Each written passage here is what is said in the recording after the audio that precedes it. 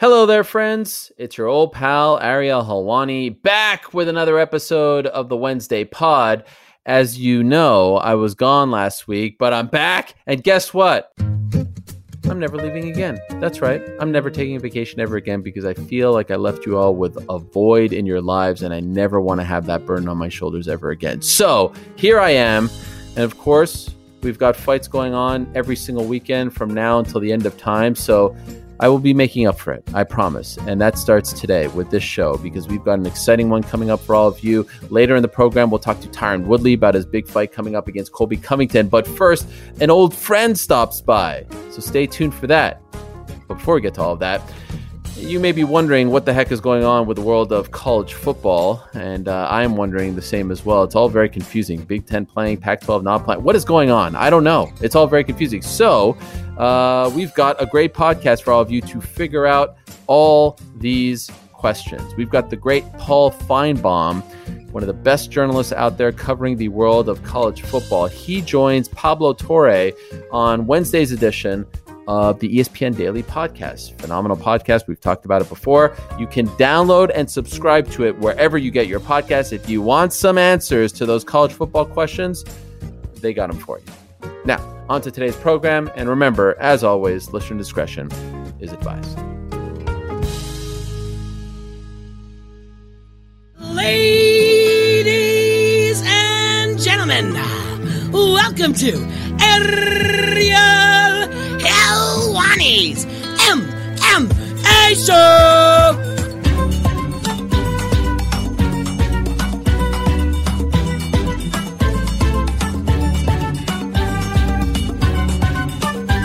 Back in your life on this Wednesday, September 2nd, 2020. Hello again, everyone. Welcome back to a brand new edition of the pod. And as always, we are presented by Modelo. Modelo Especial. Brewed for those with a fighting spirit. And so, my friends, today's show represents the dawn of a new era. This whole week represents the dawn of a new era for yours truly. As you probably have seen and heard by now, Monday, we relaunched DC and Helwani with new graphics, a new intro, new music, new colors, all that stuff and more. It was the return of Daniel Cormier. We had a great show. If you haven't listened to it or watched it by now, I do urge you to do so. It's on the feed, same feed where you got this particular podcast. And on Sunday night, you know, since March, a lot has happened, a lot has changed. On Sunday, I kind of laid out the new schedule, and longtime listeners and viewers and followers will have noticed that this all is a little different from what you may be used to. And so I wanted to take some time at the beginning of today's show.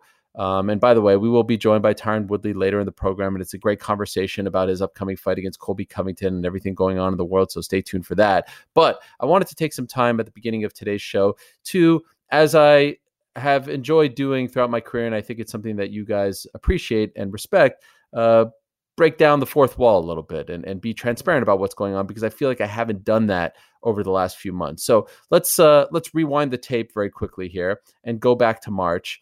In March, we were actually going to make some changes to the Monday show. Not drastic changes, but little things here or there. I was going to go and do the show in New York, not in Bristol, Connecticut anymore, just some things like that. And I think the changes would have ultimately been good for the show in the long run and would have put the show in a good spot. Of course, I'm talking about the classic Helwani show / MMA Hour show that we've been doing for the past 11 years, believe it or not.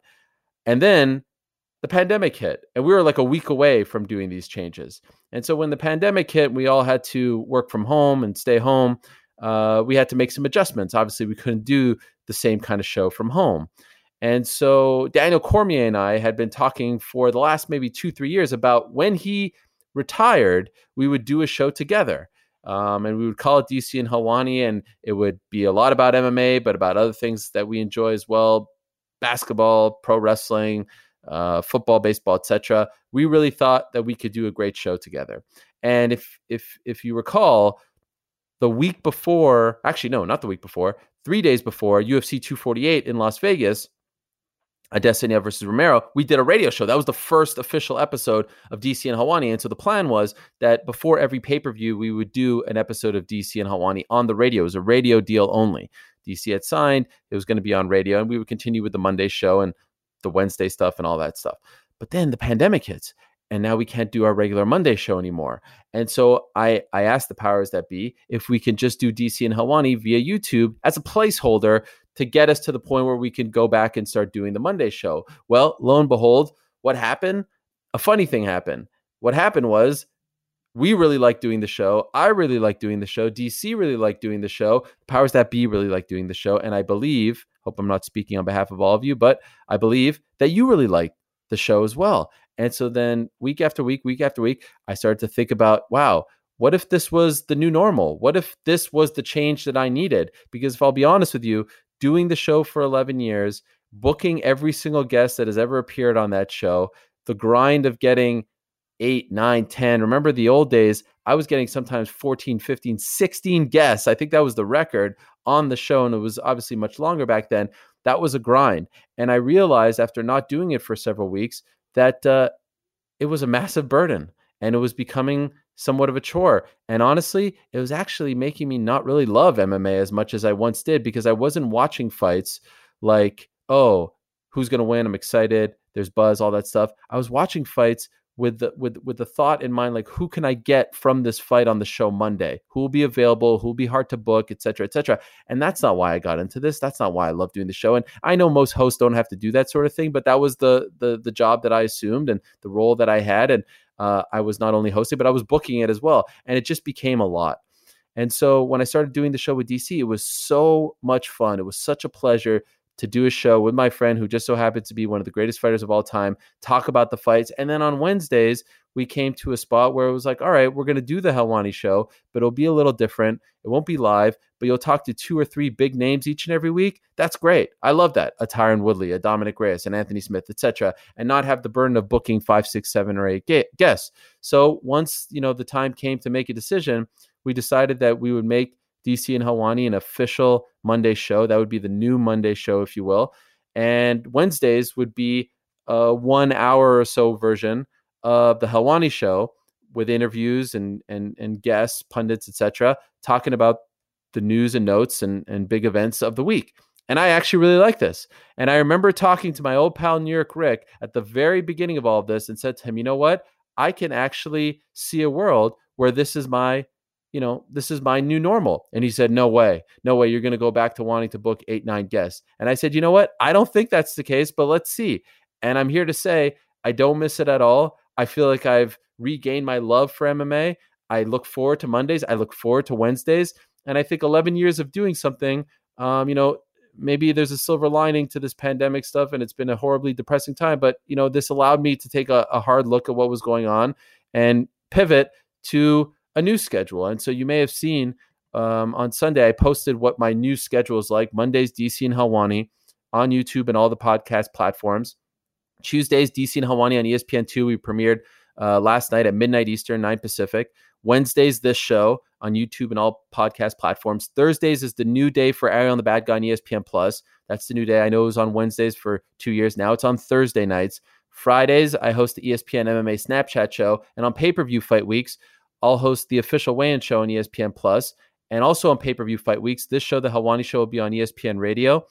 And Ariel and the Bad Guy will be a pre-show on YouTube and Twitter, and we'll also do a post-fight wrap-up. So that's a lot of stuff. I feel like it's a great schedule. You get me almost in some way, shape, or form every single day, and I am really excited about this. So it is the beginning of a new era. It's the end of one chapter, but this was something that I was very much on board with, and I wanted to kind of explain it to everyone as well and tell you how I feel about it. And with that in mind, and with it being the end of a chapter and the beginning of a new one, I thought it would only be fitting to ask my old pal, my old partner in crime, who's very busy these days, and I can't believe that he's carved out a few minutes for us because he's doing the TikTok and the Snapchat and the Instagram and the Twitter and all that stuff for ESPN. But he's been kind enough to give us a very tight 15, 20 minutes here. My old pal, New York Rick, back in the saddle to signal the dawn of a new era and to maybe say goodbye to an old era as well. New York Rick, how are you?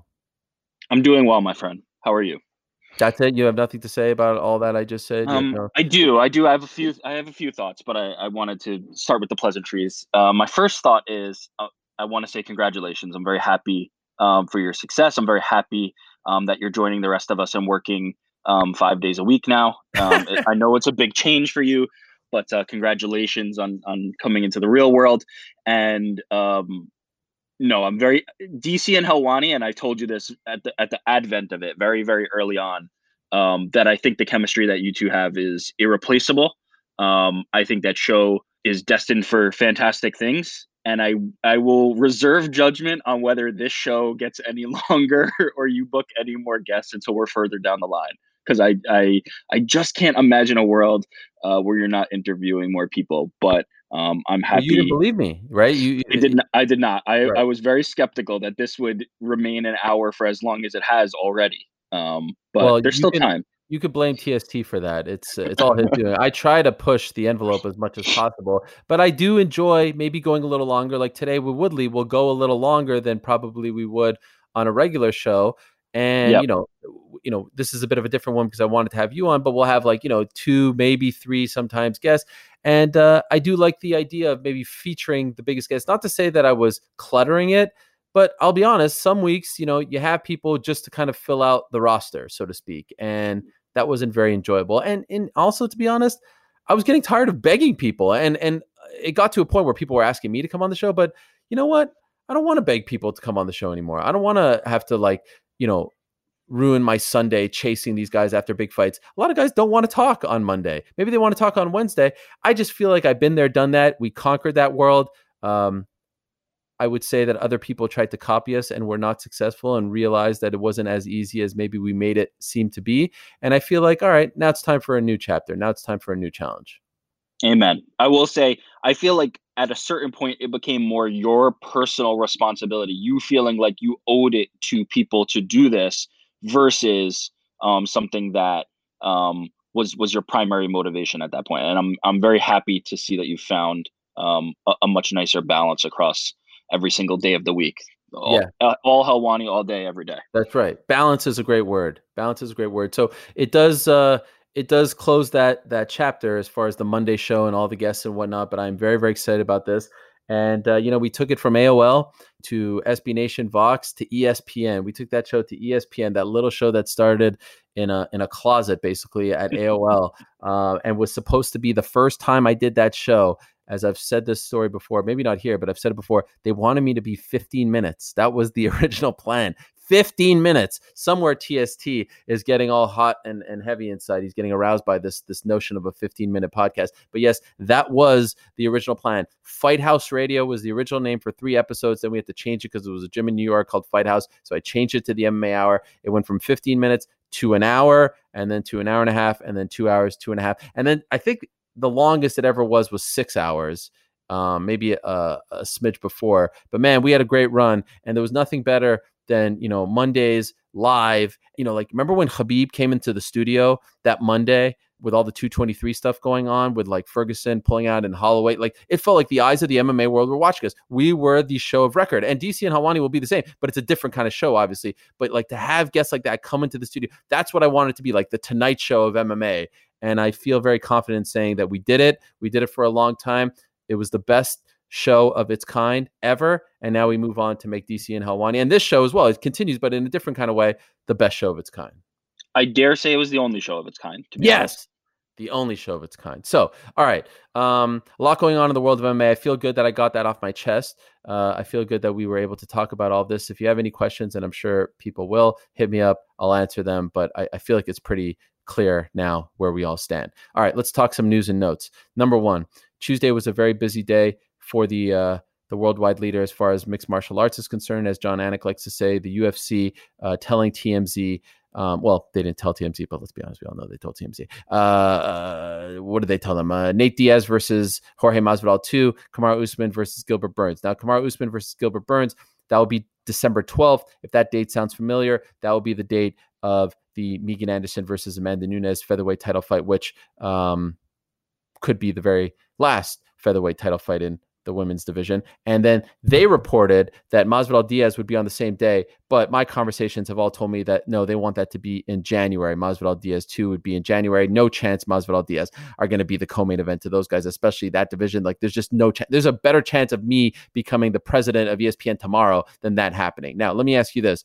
I see a lot of people upset that they went with Masvidal Diaz. Maybe it's Edwards fans. Maybe it's people who feel like we've been there, done that. How do you feel about them going with Masvidal Diaz 2 for the next fight for both guys? I feel like this was the only fight to make. I mean, maybe not the only fight to make, but the options were limited. I don't think you want to do Masvidal Edwards yet. I almost feel like you have to kind of save Masvidal Edwards when Masvidal doesn't have the juice that he has right now. If that time comes. And then that leaves you with, I don't think anybody thought that off that performance, taking into account 6 days, I don't think anybody thought off that performance he was going to get an immediate rematch with Kamaru Usman. So that leaves really Nate.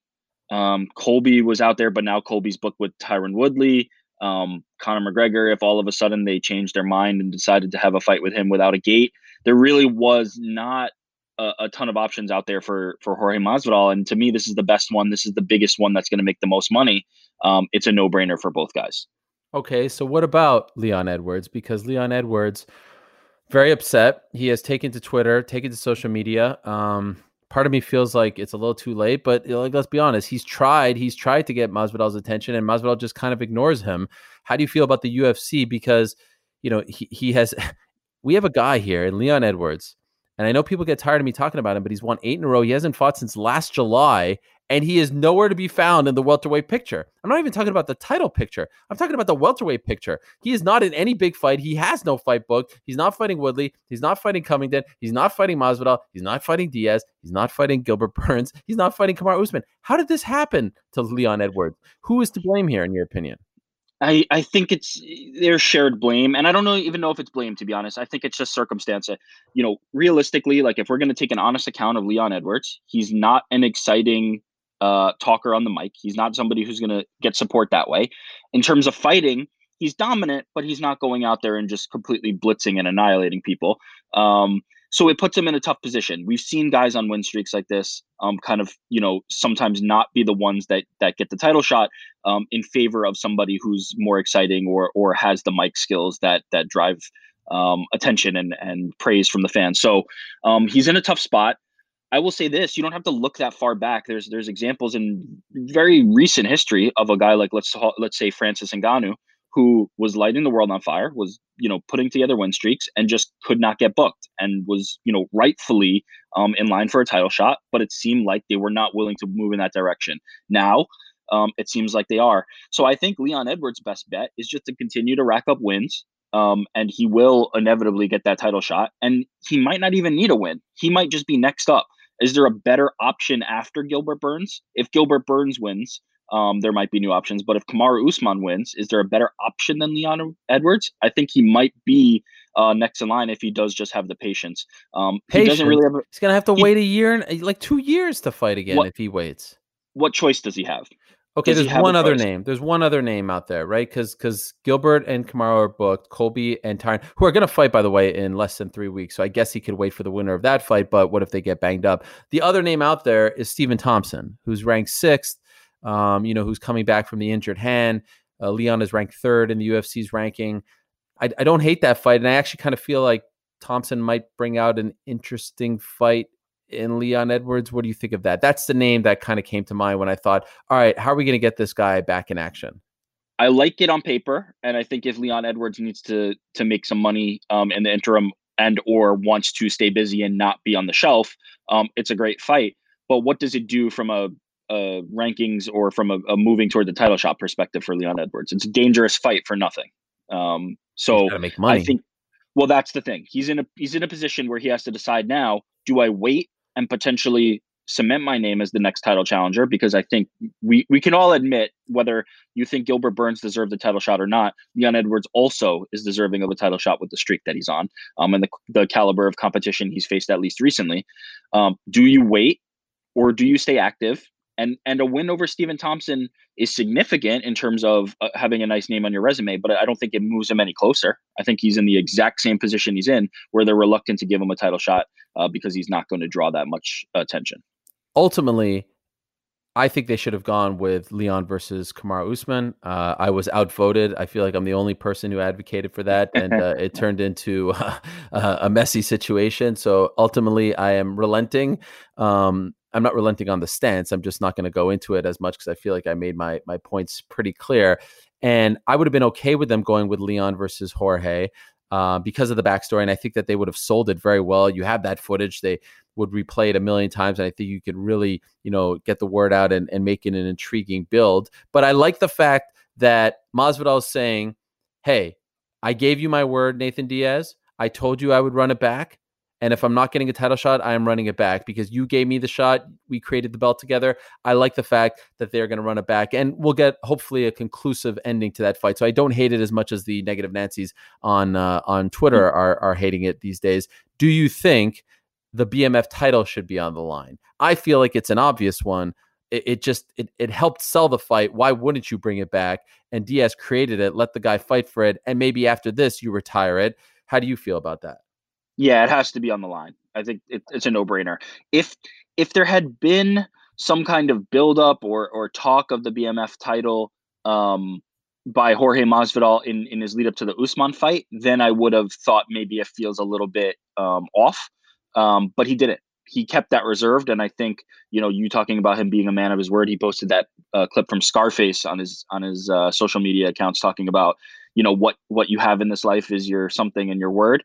Jorge Masvidal is a man of his word, and I think he will put the BMF title on the line against Nate Diaz, and I'm all for that. By the way, let's say Kamaru Usman beats Gilbert Burns on December 12th, and let's say Jorge Masvidal beats Diaz, and let's say Leon, fights Stephen Thompson and wins. Who gets the next title shot? I think Leon Edwards gets the next title shot. Really? You think I do. You think he'll leapfrog Jorge? I don't see it that way because I don't think that Jorge put on a performance that people are going to forget against Kamaru Usman. All due respect, all due credit to him for taking the fight when he did on 6 days' notice. I don't think he did enough in that fight to make people believe that he's going to win. I don't think a rematch is something that people are going to get behind in a big way there. I think he needs to do something more than beat Nate Diaz to make people believe again that he is going to be a challenger for Kamaru Usman. Whereas Leon Edwards, I think, has the resume. I think Leon Edwards has the resume. And I know it's not a meritocracy. I know there's a lot of different factors involved, but I don't think what Masvidal is bringing to a rematch is the same as what he brought to the first fight with Kamaru Usman. Okay.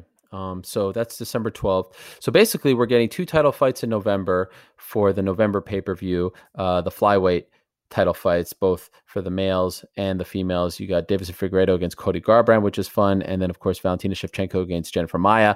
And then in December, you're getting 2 other title fights to round out the pay-per-view calendar for 2020. What a bizarre year it has been with Usman versus Burns and Nunes versus Anderson. And then hopefully they start the year, much like they started this past year, with a big non-title fight, or if you want to consider the BMF title real, to kick things off in January. Date TBD. I was looking at the calendar. It would have to be either, I think, the 2nd of January or the 16th of January, because January 9th would be the first round of the NFL playoffs. And you don't want to go up against those guys because they always have a Saturday night game. So we'll see what date they land on. But I wonder if they actually have fans in attendance by then, because that they want to have fans for a big fight like that because it's expensive to book those guys. Now, let me ask you about something else that we talked about over this past week, and this just blew me away. I still can't believe you said it. You told me as we were talking about this Brock Lesnar saga, and once again, here we are, Brock Lesnar flirting with MMA. Doesn't even have to do anything. Doesn't have to do an interview. But we find out he's a free agent from WWE, and now the speculation starts. Will he come back to the UFC? Will he go to another MMA organization like Bellator? Will he go to AEW, WWE? And you told me, and don't try to backtrack here, you said that a Brock Lesnar versus John Jones pay-per-view would do 4 to 5 times more than a Conor McGregor pay-per-view. True or false? You said this, right? No, I did not. You did say it. I have the text. Say that. I have the text. I'm going to find it. What did you say? I said it would do 10 times more.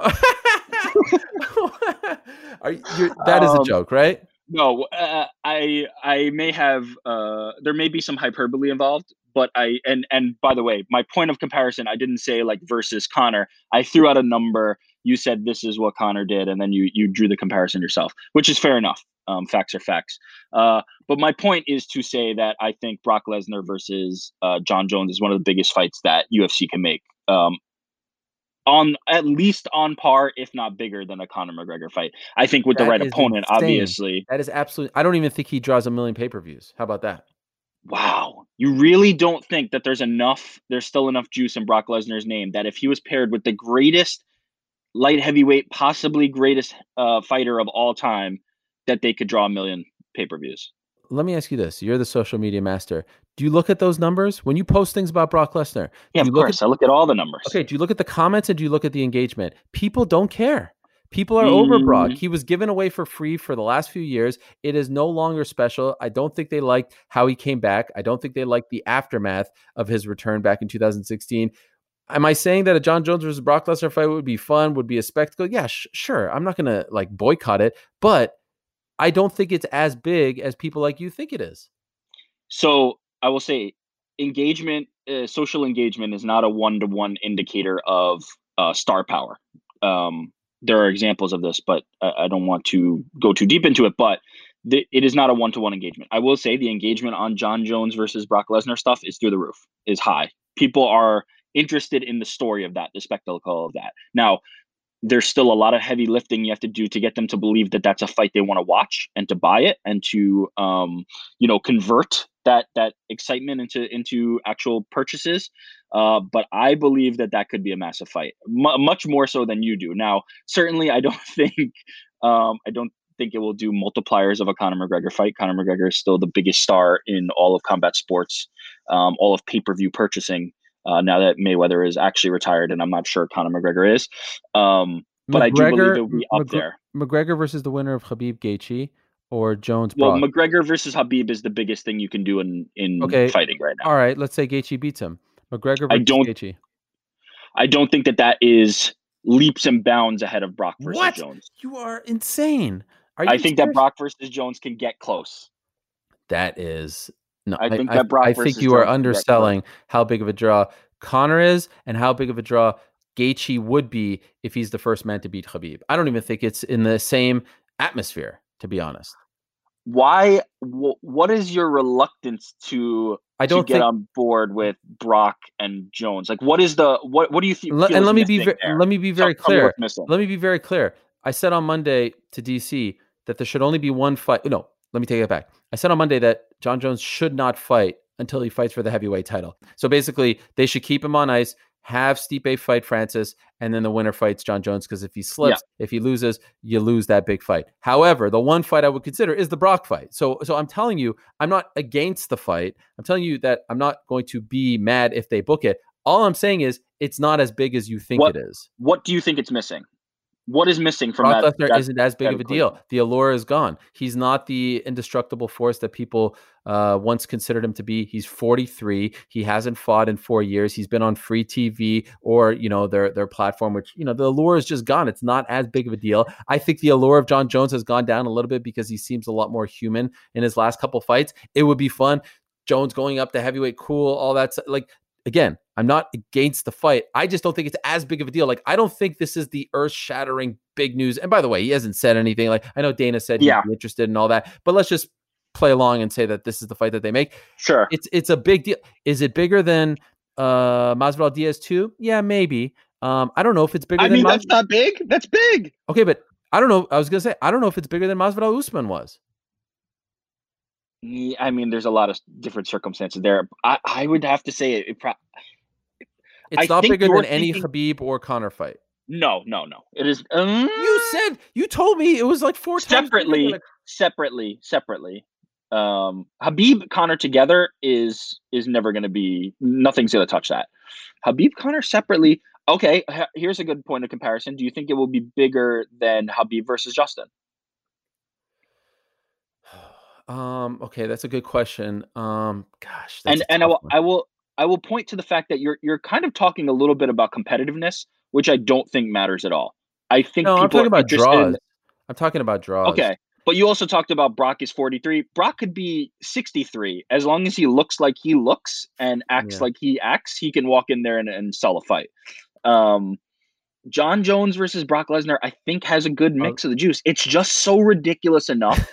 It's enough that when you said there's nobody on this planet that John Jones should face, one guy popped out of nowhere. He came out of the trees. He descended like a ghost out of the mist and said, "Here I am," or somebody said, "Here I am" for him, and you said, "You know what? That interests me." And I Because think it's there's so enough ridiculous. people out there. I think there's enough people out there that would just be interested in the spectacle of consider the story here. You have the most legitimate fighter on the planet. Okay, let me reframe that. You Right. have what many consider the most dominant and best, one of the best fighters on the planet, if not the best fighter on the planet, with a resume that's unassailable from who he's faced competition wise, potentially deciding, I'm going to take on this guy who's vacillated between wrestling and MMA for years, is 43 years old, and looks like an action figure, and just decides that he's going to come back.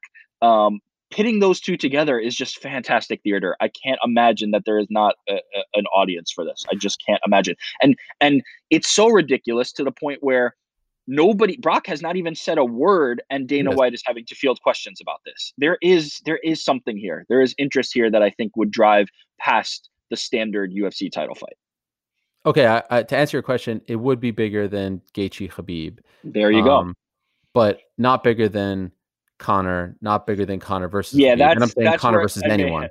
maybe that's where I might have pushed it a little bit. Conor is still the bread, as he told you. Yes. That has not changed. But I think it can get as close as you can get without being Conor.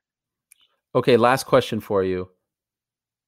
Is the only fight for I did this this YouTube hit with Brett on Tuesday afternoon, and I think he spoke for a lot of people in saying that the only fight I want to see Brock Lesnar come back to, as far as MMA is concerned, is John Jones. I said the John Jones fight or the Fedor fight. I would be down to see the Fedor fight. Am I crazy? Because I saw a lot of people saying no way Fedor. Yeah, no, I would be down for the Fedor fight. I think those are the two that I'd be interested in, just because of the spectacle of John Jones, and Fedor, just because it was something that had been flirted with for so long, and to come to completion on it would be nice. But I just don't see the justification for Brock versus Fedor. It doesn't feel like a fight that Brock needs to come back for. Like, I don't think there's any unfinished business with Fedor. I don't think it's a situation where they were particularly adversarial. I don't think that, like, and maybe I'm crazy here, I'd almost rather see Frank Mir versus Brock Lesnar at this point, because there's at least something there. Brock versus Fedor just feels like trotting out guys. But if it just feels like trotting out guys who have a name to pit versus each other, and this is something that Bellator does quite often that I'm not particularly a fan of, just trotting out names to trot out names, I don't know that there's anything I'm interested in that fight. There's not the same level of spectacle that you have with John Jones, because they're both kind of past their shelf date. And I don't think that that's like a particularly compelling fight matchup. It just doesn't feel like the juice is worth the squeeze there for either. For Fedor, probably he needs opponents. He needs somebody that's going to make him, some money. For Brock, I don't know if he needs to come back for that. Like, I would just stick in WWE if I was Brock. Now, John Jones, now we're talking. I will end on this. I will say that we have seen this song and dance from Brock before, where he flirts with us. He's the ultimate businessman. He knows how to use his leverage the right way. Remember when he showed up? I remember seeing him Memorial Day weekend a few years back. I saw him at the Vegas airport the next day at like 4 a.m. I remember at Staples Center when he showed up. I think that was the Rousey versus Kat Zingano card right before Tony Ferguson was about to walk through. And I love Ferguson telling John that he's going to help Brock prepare for this fight if it ever happens. So we've seen this before, and there are other instances as well. The DC situation of 2 years ago. I will say this: I don't feel like this is just some kind of game, because if it was some kind of game, Dana White would not want to be leveraged. And the fact that he didn't say at the press conference on Tuesday night, oh, there's no chance he's retired. The fact that he said, hey, I'm open to it, or I'll talk to him, or I haven't talked to him, but if they want it, the fact that he didn't just shoot it down makes me feel like there is smoke to this fire. Do they ultimately make it happen? I don't know, but it makes me feel like it's a lot real than maybe we thought 2 days ago. Can you just refresh my memory? Wasn't the fight with Mark Hunt, the UFC 200, wasn't there kind of a situation where it was understood like he was going to do this fight, but he was going to be in wrestling. Like, Yeah. I think there's kind of a different nature to the Brock Lesnar game in the sense that like he could do a fight and still potentially return to wrestling without Oh, yeah, any yeah. issues Remember, there. like a year and a half ago, he showed up with a UFC T-shirt and a picture with Dana White, and we thought that this Yeah. was going to be the beginning of his return. Now, the USADA stuff is a little funky. Does he have to like re-enter the pool, and they could only do it in 6 months and all that stuff? Yeah. Who knows when it comes to Brock? But Dana's comments yesterday, where he essentially said, if they want it, I'll look into it, and not no chance he's retired or he's a WWE guy or the ship has sailed, makes me think that there's a lot more to it than meets the eye. So we'll see. Interesting times as always. By the way, speaking of Brock, Alistair Overeem back this weekend against Augusto Sakai, a guy who knows about Brock Lesnar very much. So he beat him back at UFC 141, December of 2011, way back when we were all just babies in this game. New York Rick, thank you very much for the time. It's great to have you back on the show. And maybe in, I don't know, 8-9 months when, the schedule slows down for you, you can grace us with your presence again. Welcome to the working world, Ariel Helwani. Goodbye. Thank you. There's New York Rick, everyone. Coming up in a matter of moments, we will talk to Tyron Woodley, the former welterweight champion of the UFC. He has a massive fight, a fight that's 2.5 years in the making against his bitter rival, Colby Covington. That goes down on September 19th. September 12th, by the way, the main event is Glover Teixeira going up against Thiago Santos. And then September 19th is Woodley versus Covington. September 26th is Israel Adesanya versus Paulo Costas. We have a fun September coming up, but this podcast is proud to be supported by Jets Pizza, the #1 pick in Detroit-style pizza. Why? It's simple. Jets is better. With the thickest, crispiest, cheesiest Detroit-style pizza in the country, there's no competition. Right now, get $5 off any 8-corner pizza with code 8SAVE. That's the number 8, SAVE. Go to jetspizza.com to learn more and find a location near you. Again, try Jet's signature 8-corner pizza and get $5 off with code 8SAVE. That's the number 8, SAVE. Jet's Pizza. Better because it has to be.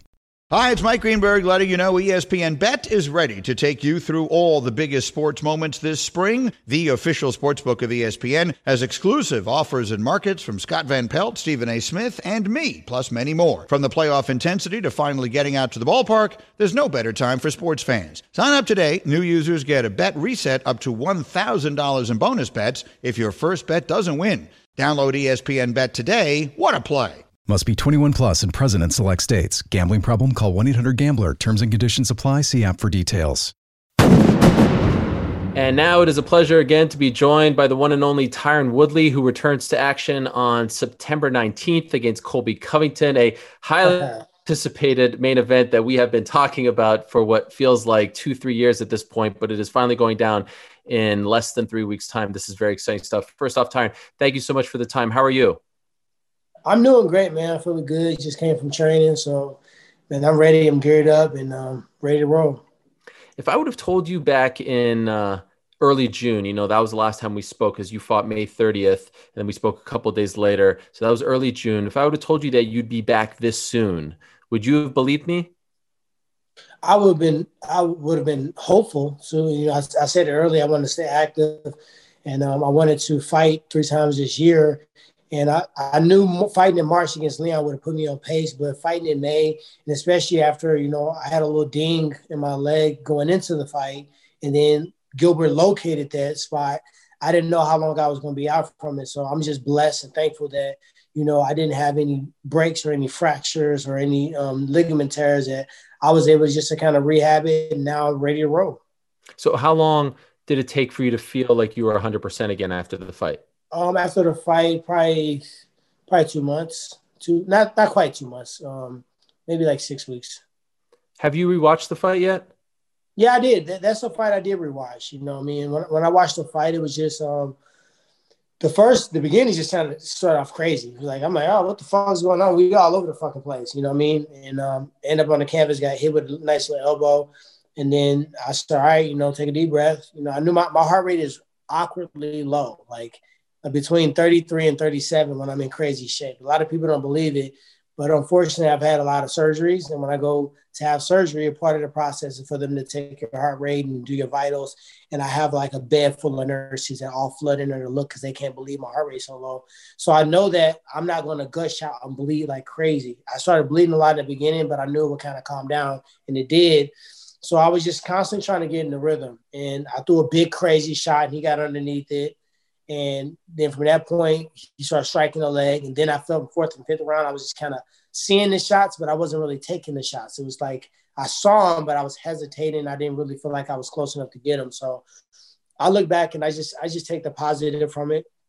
Positive from it is that there was no point in the fight where I was going to quit and I was going to let him knock me out. I was going to, you know what I mean? I felt cardio-wise, I was great. I felt like I hadn't fought in over a year, but I still felt like I was in there, and I felt good to be consciously in there. The fight before, as I talked about, you know, I didn't feel like I was there. I felt like I was in La La Land. I was in space. So I put together a good camp. So I didn't change a lot of things. I didn't change camps. I didn't change coaches. I didn't reinvent the wheel. I just took what I did against him, and I did that same thing in camp, and I added more things to it. So I just expounded upon the camp, and I feel good.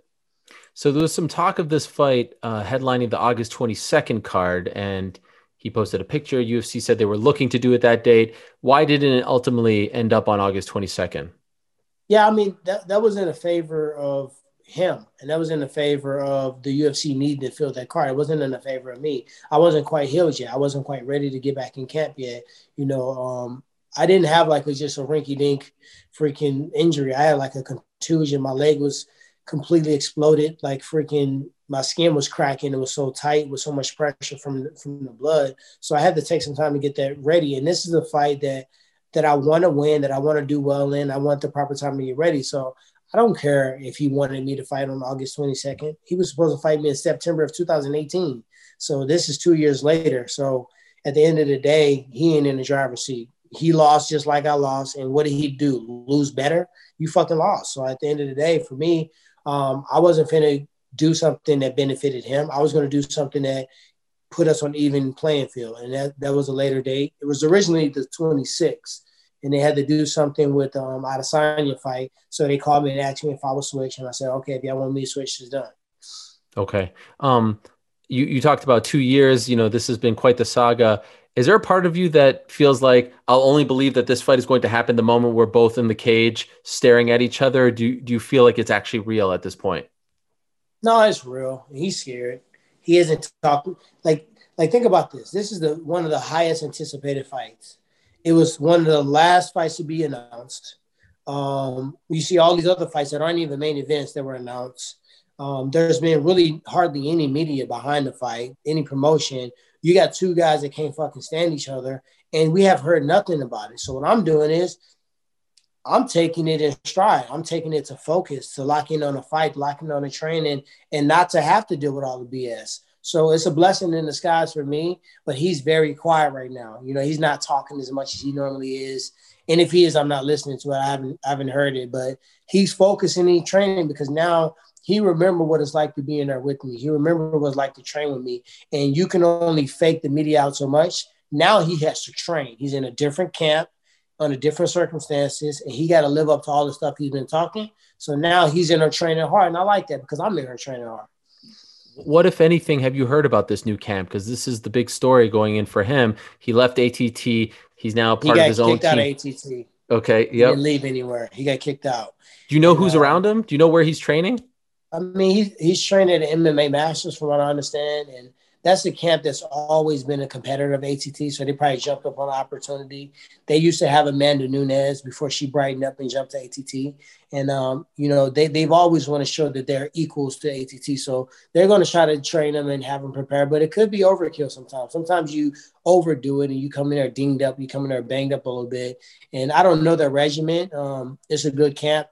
But at the end of the day, he's always been a selfish motherfucker. He always do what he want to do anyway. He's always been about him. So no matter where he goes, it's going to kind of be the same thing. He's going to kind of fight the same way. Like, he's never shown us anything different. You know what I mean? He's been the same fighter every time. And it's been enough to put him in position so we can square off. You mentioned you didn't make any drastic changes coming off the last fight as far as your training camp is concerned. Any additions, any new wrinkles, any new faces for this particular fight? Yeah, I started with the cardio killer. So I got my physician, actually my MD, he's been my doctor for a long time for like the Cardinals, the Blues, and Rams when they were here. But he is a triathlete, so he's extremely competitive, and he's been begging me to run with him like for the last 4 or 5 years. And I'm like, dude, I ain't running with you. You fucking probably run like 6-minute miles. And then one day he asked me, probably assuming I would say no, and I said, all right, I'll see you Monday. And then Monday ended up to Tuesday. He said, Tuesday we biking. I said, all right, well, shit, where can I go get a bike? So I left there Monday, right from the run. I went to go buy this $2,000 bike that clamped my fucking feet in with this snazzy little helmet and some padded shorts for my big ass butt that kills on the seat. So I did that. And the next day I was on a bike. And then from then he wanted to run again. And then he wanted to run 6 miles. And then he wanted to do another bike ride. So at 6 o'clock in the morning, I've dedicated that to this group of guys, bankers, people that aren't MMA people. They just want to see me win. They want to push me and they want to get me to the next level. So that's what I do at 6 a.m. nearly every day. Also, training wise, I had Gerald Harris come in, who basically kind of mimicked the style, taking a lot of shots, taking a lot of attempts, a lot of pressure. And just, he's really good at mimicking. He's really good at knowing what guys do and can stand character. Because sometimes, like, I'm really heavy-handed. Like, sometimes I don't try to hit hard. Like, every time I've knocked somebody out, I've never hit somebody as hard as I can, ever. Not one time in my entire life I've ever looked at a motherfucker like, bah, and like, let me knock you out. It's just that I'm heavy-handed when I got good time and I see really well. So he came out. He was a blessing. I got a guy named Matt Cawley. He's a couple-time national champion wrestler who's hell on wheels. I mean, it's impossible to deal with him. And I know the one person is you really, really, really want to know about. Everybody's seen Jorge Masvidal randomly in St. Louis. And then all of a sudden they seen a gym with significant red turf that really looks similar to Tyron's gym. Know what's going on? These guys are the same way. These guys could fight. These guys are teammates. He knocked out Ben, who is Tyron's friend. He used to be Kobe's friend. He don't like Kobe anymore. He fought Usman. You know what I mean? Are they training together? Yeah, we are training together. Masvidal hit me up. And what people don't know is that, one, I'm solid. I'm 100% through and through. So before Masvidal even came here, I called Ben. I said, Ben, I'm going to train with George for this fight. He's asked me he want to come out. He want to help me. He want to work with me. And it benefits him as much as it benefits me, to be honest. And I'm not gonna turn down this deal. I don't know how you feel about it. But I can't make his enemy my enemy. And Ben don't really, you hear Ben talk about it. Ben's really not, like, he's not an enemy to him. He did what he needed to do to build a fight. It happened the way it happened. Shit happens. You get fucked up, you get knocked out. We all had it. And if you haven't had it happen to you, unless you could be, you're going to have it happen to you. So I started training with him and he came out. He had such a good time. He said, you know what? I'm going to go home for a day or two and I'm coming back out. And he came back out and we just iron sharpening iron. But what people don't know about me and George, I've trained with George 5 years straight before. Like when I first joined ATT and he was at ATT, we trained hell on wheels. Me, him, Thiago Alves, Eve Edwards, Luigi Fioravanti, Chandler. That's all we had. It was our group. And that's what we trained with every day. We helped each other. And then it wasn't that he went up a weight class. I just started going to different camps and getting what I needed. I started going to Wild Card Boxing and getting a boxing. I started to go to Muay Thai Academy and train with Edmund Bibasso to get my Muay Thai. Then I started, bouncing around to camps that gave me what I need for that opponent. Rufus Sport, whatever it was. But I've always been American Top Team, and I've always supported George. If you go back and look at the last 2 or 3 years, you'll see me giving George's credit and being happy for him genuinely that he's finally making the money. So when he did that and reached out, I said, hell yeah, let's get it in. And he's holding me accountable. He was like, man, you can't do that. You got to move this. No, come on. We got to work tonight. We're doing this. We're doing that. Let's go get in the sauna. How much you weigh? So it's really solid that you got two dudes kind of from the same. We both came from the gutter when you really think about it. And we both found a way to stick with it. And we've had a long career because of our IQ and because of we put ourselves in uncomfortable situations in training so that we can thrive in the octagon. And I want to see him do well. I want to see him, continue to make the money and do what he want to do. And he want to see me back on top. But, we've had several conversations even before this happened. Tyron, get your shit straight, man. My head was fucked up and I cleared it up. Now look what happened. Till, Ben, da-da-da. I went on a run. You got to do the same thing. And he kind of gave me the motivation and accountability because I didn't want to let him down. He hit me up personally, about a year and a half ago and told me it was some toxic things in my life that I needed to erase. And I've erased those things. And now I can breathe. Now I can float. Now I'm back. And it feels good. And I really got to thank him for that. Wow. That is cool. What a story. Considering all the aspects. In total, how long are you guys going to be together for this camp? About 3 weeks. Okay. I can't help but ask, this fight has been in the works for so long, but this is a really different time that we're living in now, right? It's a very tense time, and we have an election coming up, and we know how he feels about the president, and we know how Does he do we? Yes, and I want to see his ballot. I don't think he even voted for Trump. Well, we know about everything else that's going on, all the racial unrest, if we want to put it that way, in this country. We've talked about it before. In a way, it's crazy that this fight is happening now, right? Do you feel like this represents a lot more? Like when you're going in there, do you feel like you're fighting for a lot more? Do you feel like you're bringing a lot of people on your back? Considering it's happening right now, does it up the stakes in your mind?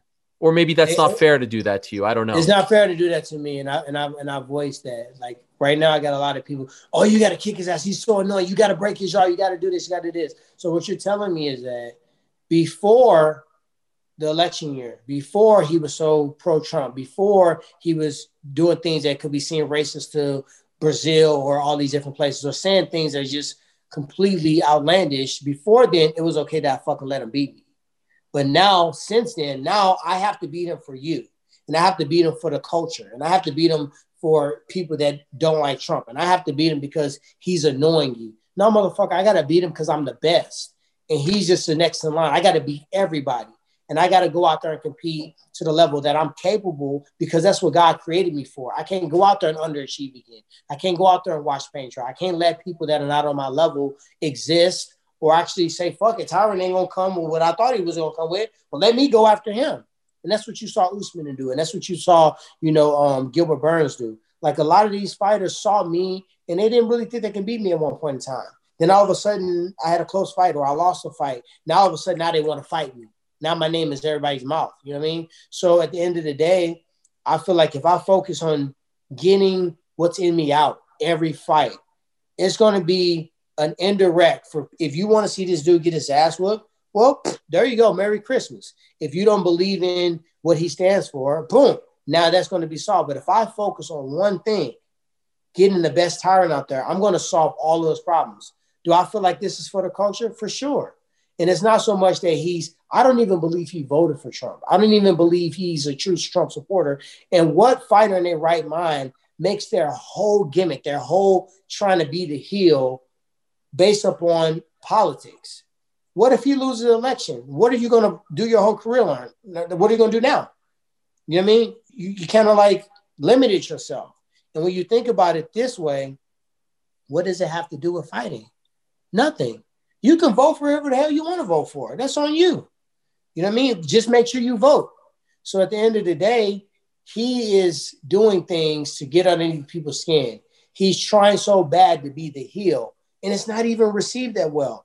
For the amount of energy he puts, the amount of paid freaking Instagram models he try to put around him, he should have 1 million followers. He don't. So it's not even working. So he's failing at trying to be the heel. How do you fail at being the bad guy?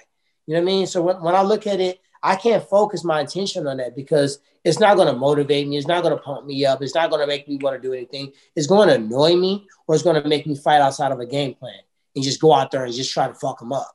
You know what I mean? I think it's a way I can fuck him up, but within a game plan, within strategy, making a miss, making a pay, stopping the shot, making a pay, putting pressure on him, punching him in the face, standing there, bullying him. I think those things are going to make him jump on legs from way far out, swing wide shots, and then he's going to crumble. He's a quitter. Like when you really look at him, when you saw him getting hit in the body by Usman, when you see him, Willie Alves put an arm around his neck, he just has not been in a position many times to quit. But in his mind, he's not a guy that's in the gym training hard. He has a great gas tank, and most of it is natural. Most of it is the way he's building. It's not because he's training so hard. You know what I mean? So at the end of the day, I don't take on that additional pressure. I don't. You know what I mean? I love my coach. I stand 10 toes down on what I believe, and I don't give a fuck who you are. You're not going to make me if I miss out on millions because of it. I'm going to stand my ground on what I believe in. And I fight for what I believe in. But I'm not going to fight to negate what he's doing because he don't even believe in it. Like, he is the epitome of what's wrong with our culture right now. We got people that are watching other people on social media and they want their lifestyles, or they're doing this because they think it's cool. I'm going to wear a suit because Conor McGregor wore it. I'm going to talk shit about my opponent because that's what I think we're supposed to do. I do what I do because it's me. And it's what I feel. I'm my own filter. I don't need somebody else to show me what to do. And he's creating controversy. He's creating things. So that's almost worse than somebody that truly is racist, somebody that truly hates people from Brazil. He's creating something that's not even him. That's 10 times worse than someone that just really feels that way. You know what I mean? How is it for you, in sports and especially in fighting, people want to be very quick to say, this guy's shot, this guy's over the hill, right? Tyron Woodley, who not that long ago was the welterweight champion. Now everyone's saying 2 in a row. I don't want to say everyone. Y'all bored me. Y'all didn't motivate me. Yeah, I was the top dude. There wasn't no Carlos Condit left. There was no Robbie Lawless left. There was no George St. Pierre on my side. There was no Michael Bisping in my side. There was no Conor McGregor fight on the table. There was no Nick or Nate Diaz. I mentor Kamaru Usman. I'll show you the text messages. Hey, how did it feel when you got the belt? And da-da-da-da. Same thing with fucking Kobe. Who should I fight next? And can you help me with my media kit? These guys were mentored by me. You know what I mean? They should thank me. So at the end of the day, my name is engrossed into their legacy.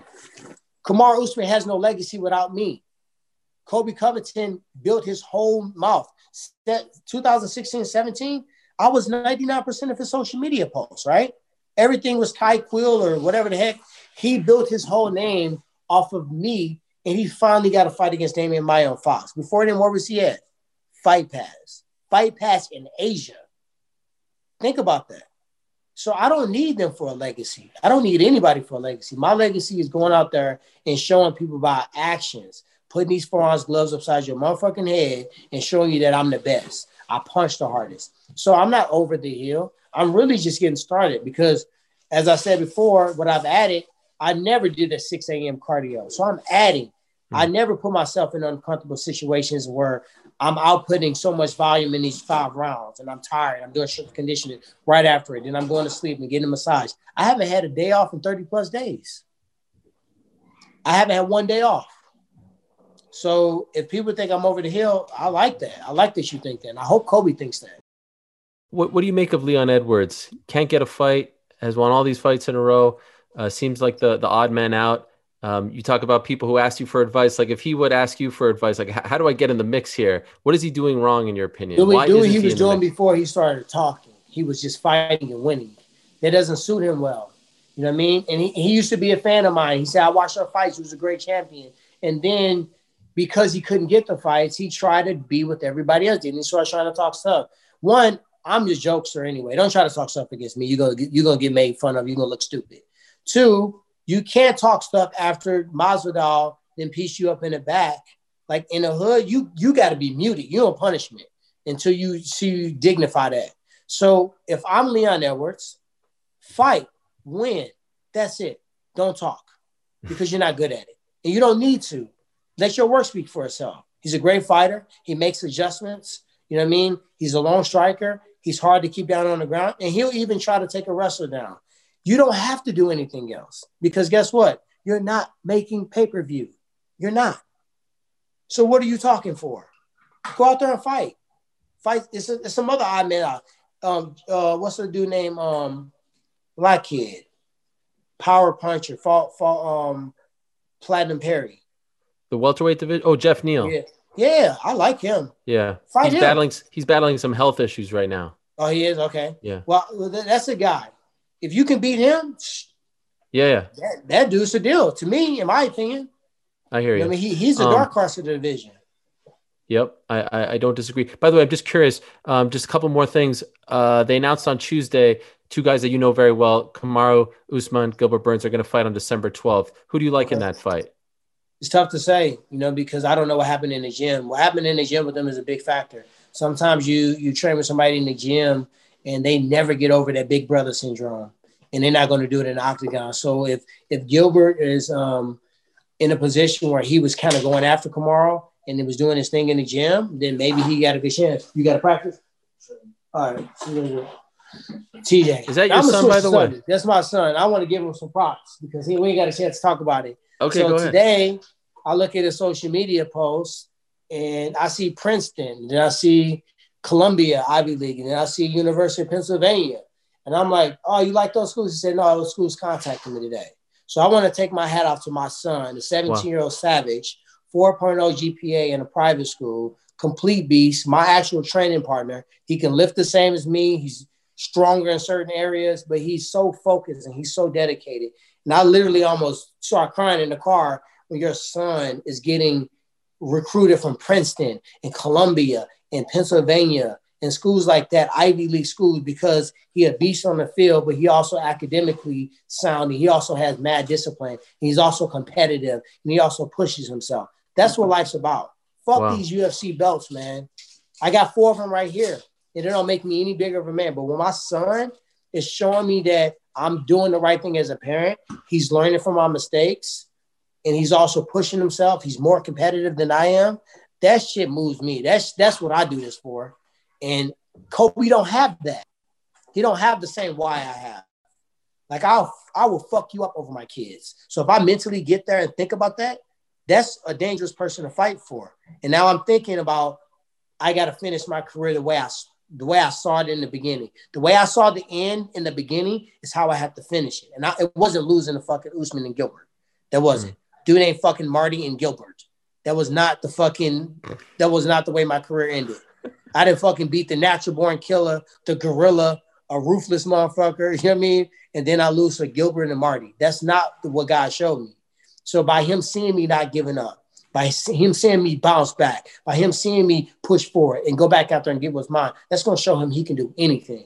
You know what I mean? And he goes out there on the field and he think he can do anything. And that shit, that's what moves me, not this.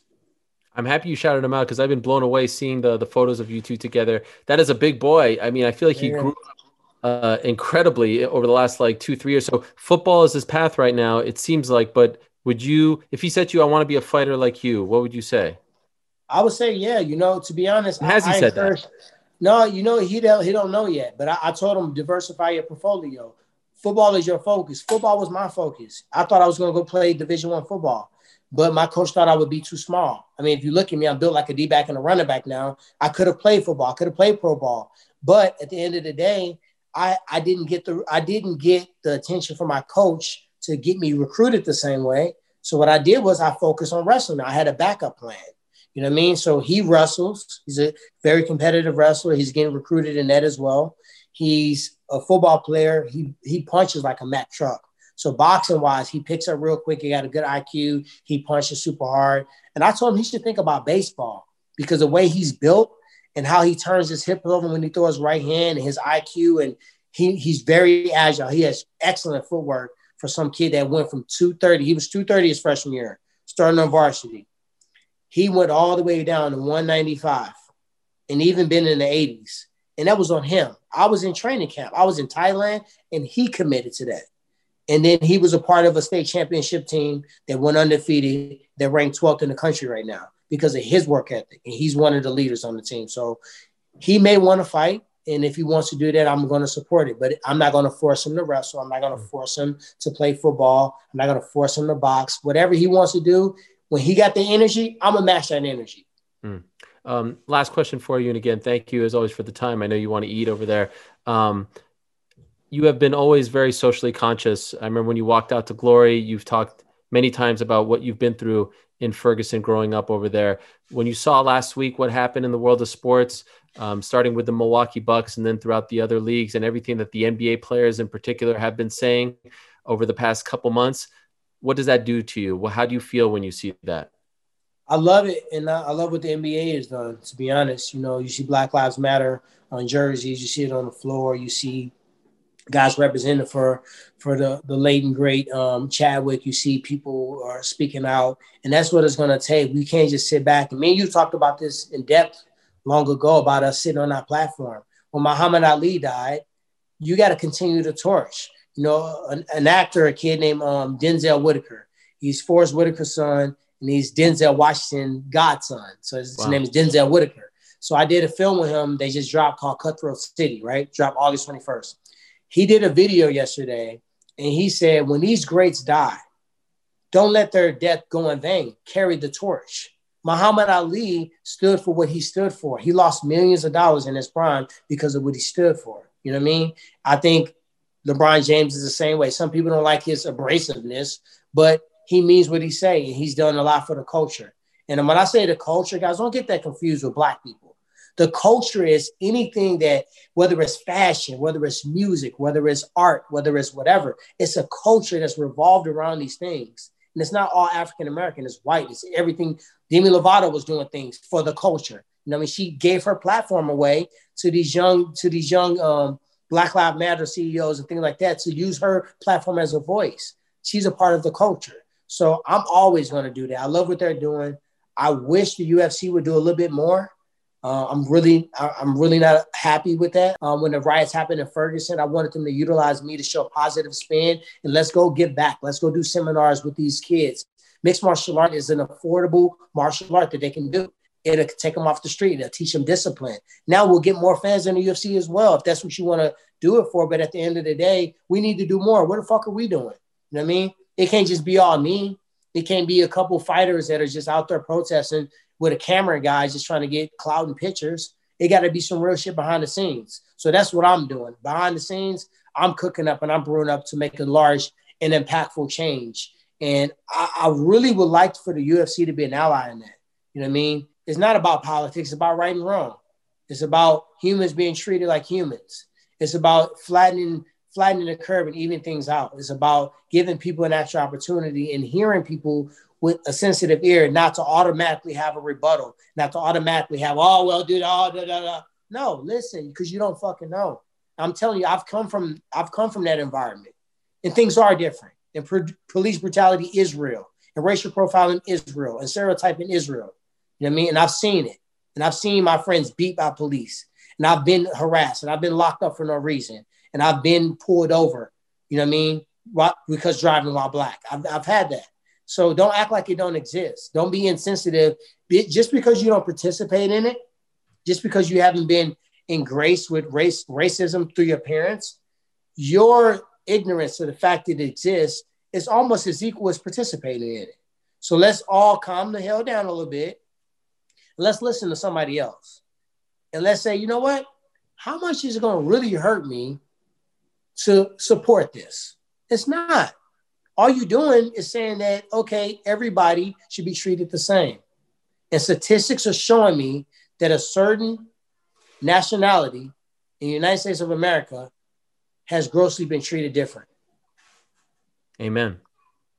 Tyron, thank you so much for the time. I really appreciate it. Good luck to you on September 19th. Thank you. Appreciate it.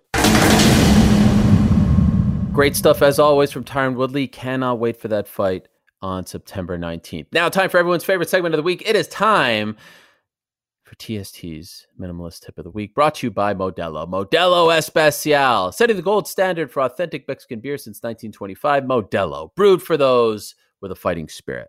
TST's Minimalist Tip of the Week. Ariel, I had this big elaborate story I was going to tell you this week, but we ran out of time here. So I just want to say one quick thing is that I am recognizing you on your minimalist journey here. I was thinking of it the entire time that you were talking to Eric about all the changes to the show early on. You recognized that you were doing this thing that you were so passionate about and you liked it a lot, but then you also realized that it was such a burden on you. And that maybe, just maybe, if you removed it from your life, this booking of the show, spending all this time thinking about it, that it was becoming such a burden on you that was making your overall experience and quality of life and enjoyment of life much worse. So by now taking it away, like minimalists do, you've realized, wait, maybe I didn't need to be doing that all this time. Maybe I'm better off doing it this way. This is what minimalists do. We constantly adapt. we change based on how our emotions are doing. So I would like to commend you on your minimalist journey for doing so. Wow, that is big. Only you can twist this very emotional time in my life into some sort of propaganda for the minimalist culture.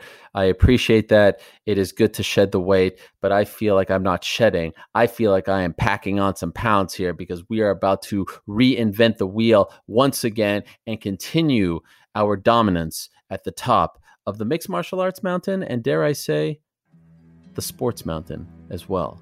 And it's TBD if I'm bringing you along for the ride. Just want to let you know that, TST, because sometimes with your minimalist propaganda it gets to be a little cumbersome. In any event, we got a lot coming up this past week. We had a lot coming up this past week. We have a lot coming up this coming week. We have Alistair Overeem versus Augustus Sakai on ESPN Plus. We've got a whole lot going on the ESPN MMA, YouTube, Twitter, Instagram, all those places, more Snapchat. So go follow those people, and most importantly, please rate, download, subscribe, and review this podcast. Let us know. Give us the 5-star. Do the subscribe thing that Le Batard tells you to do, and then unsubscribe, and then subscribe and unsubscribe. I hear that work. So please do that. I appreciate the love. I appreciate the support. New era, baby. We taking over. NWO for life. Peace.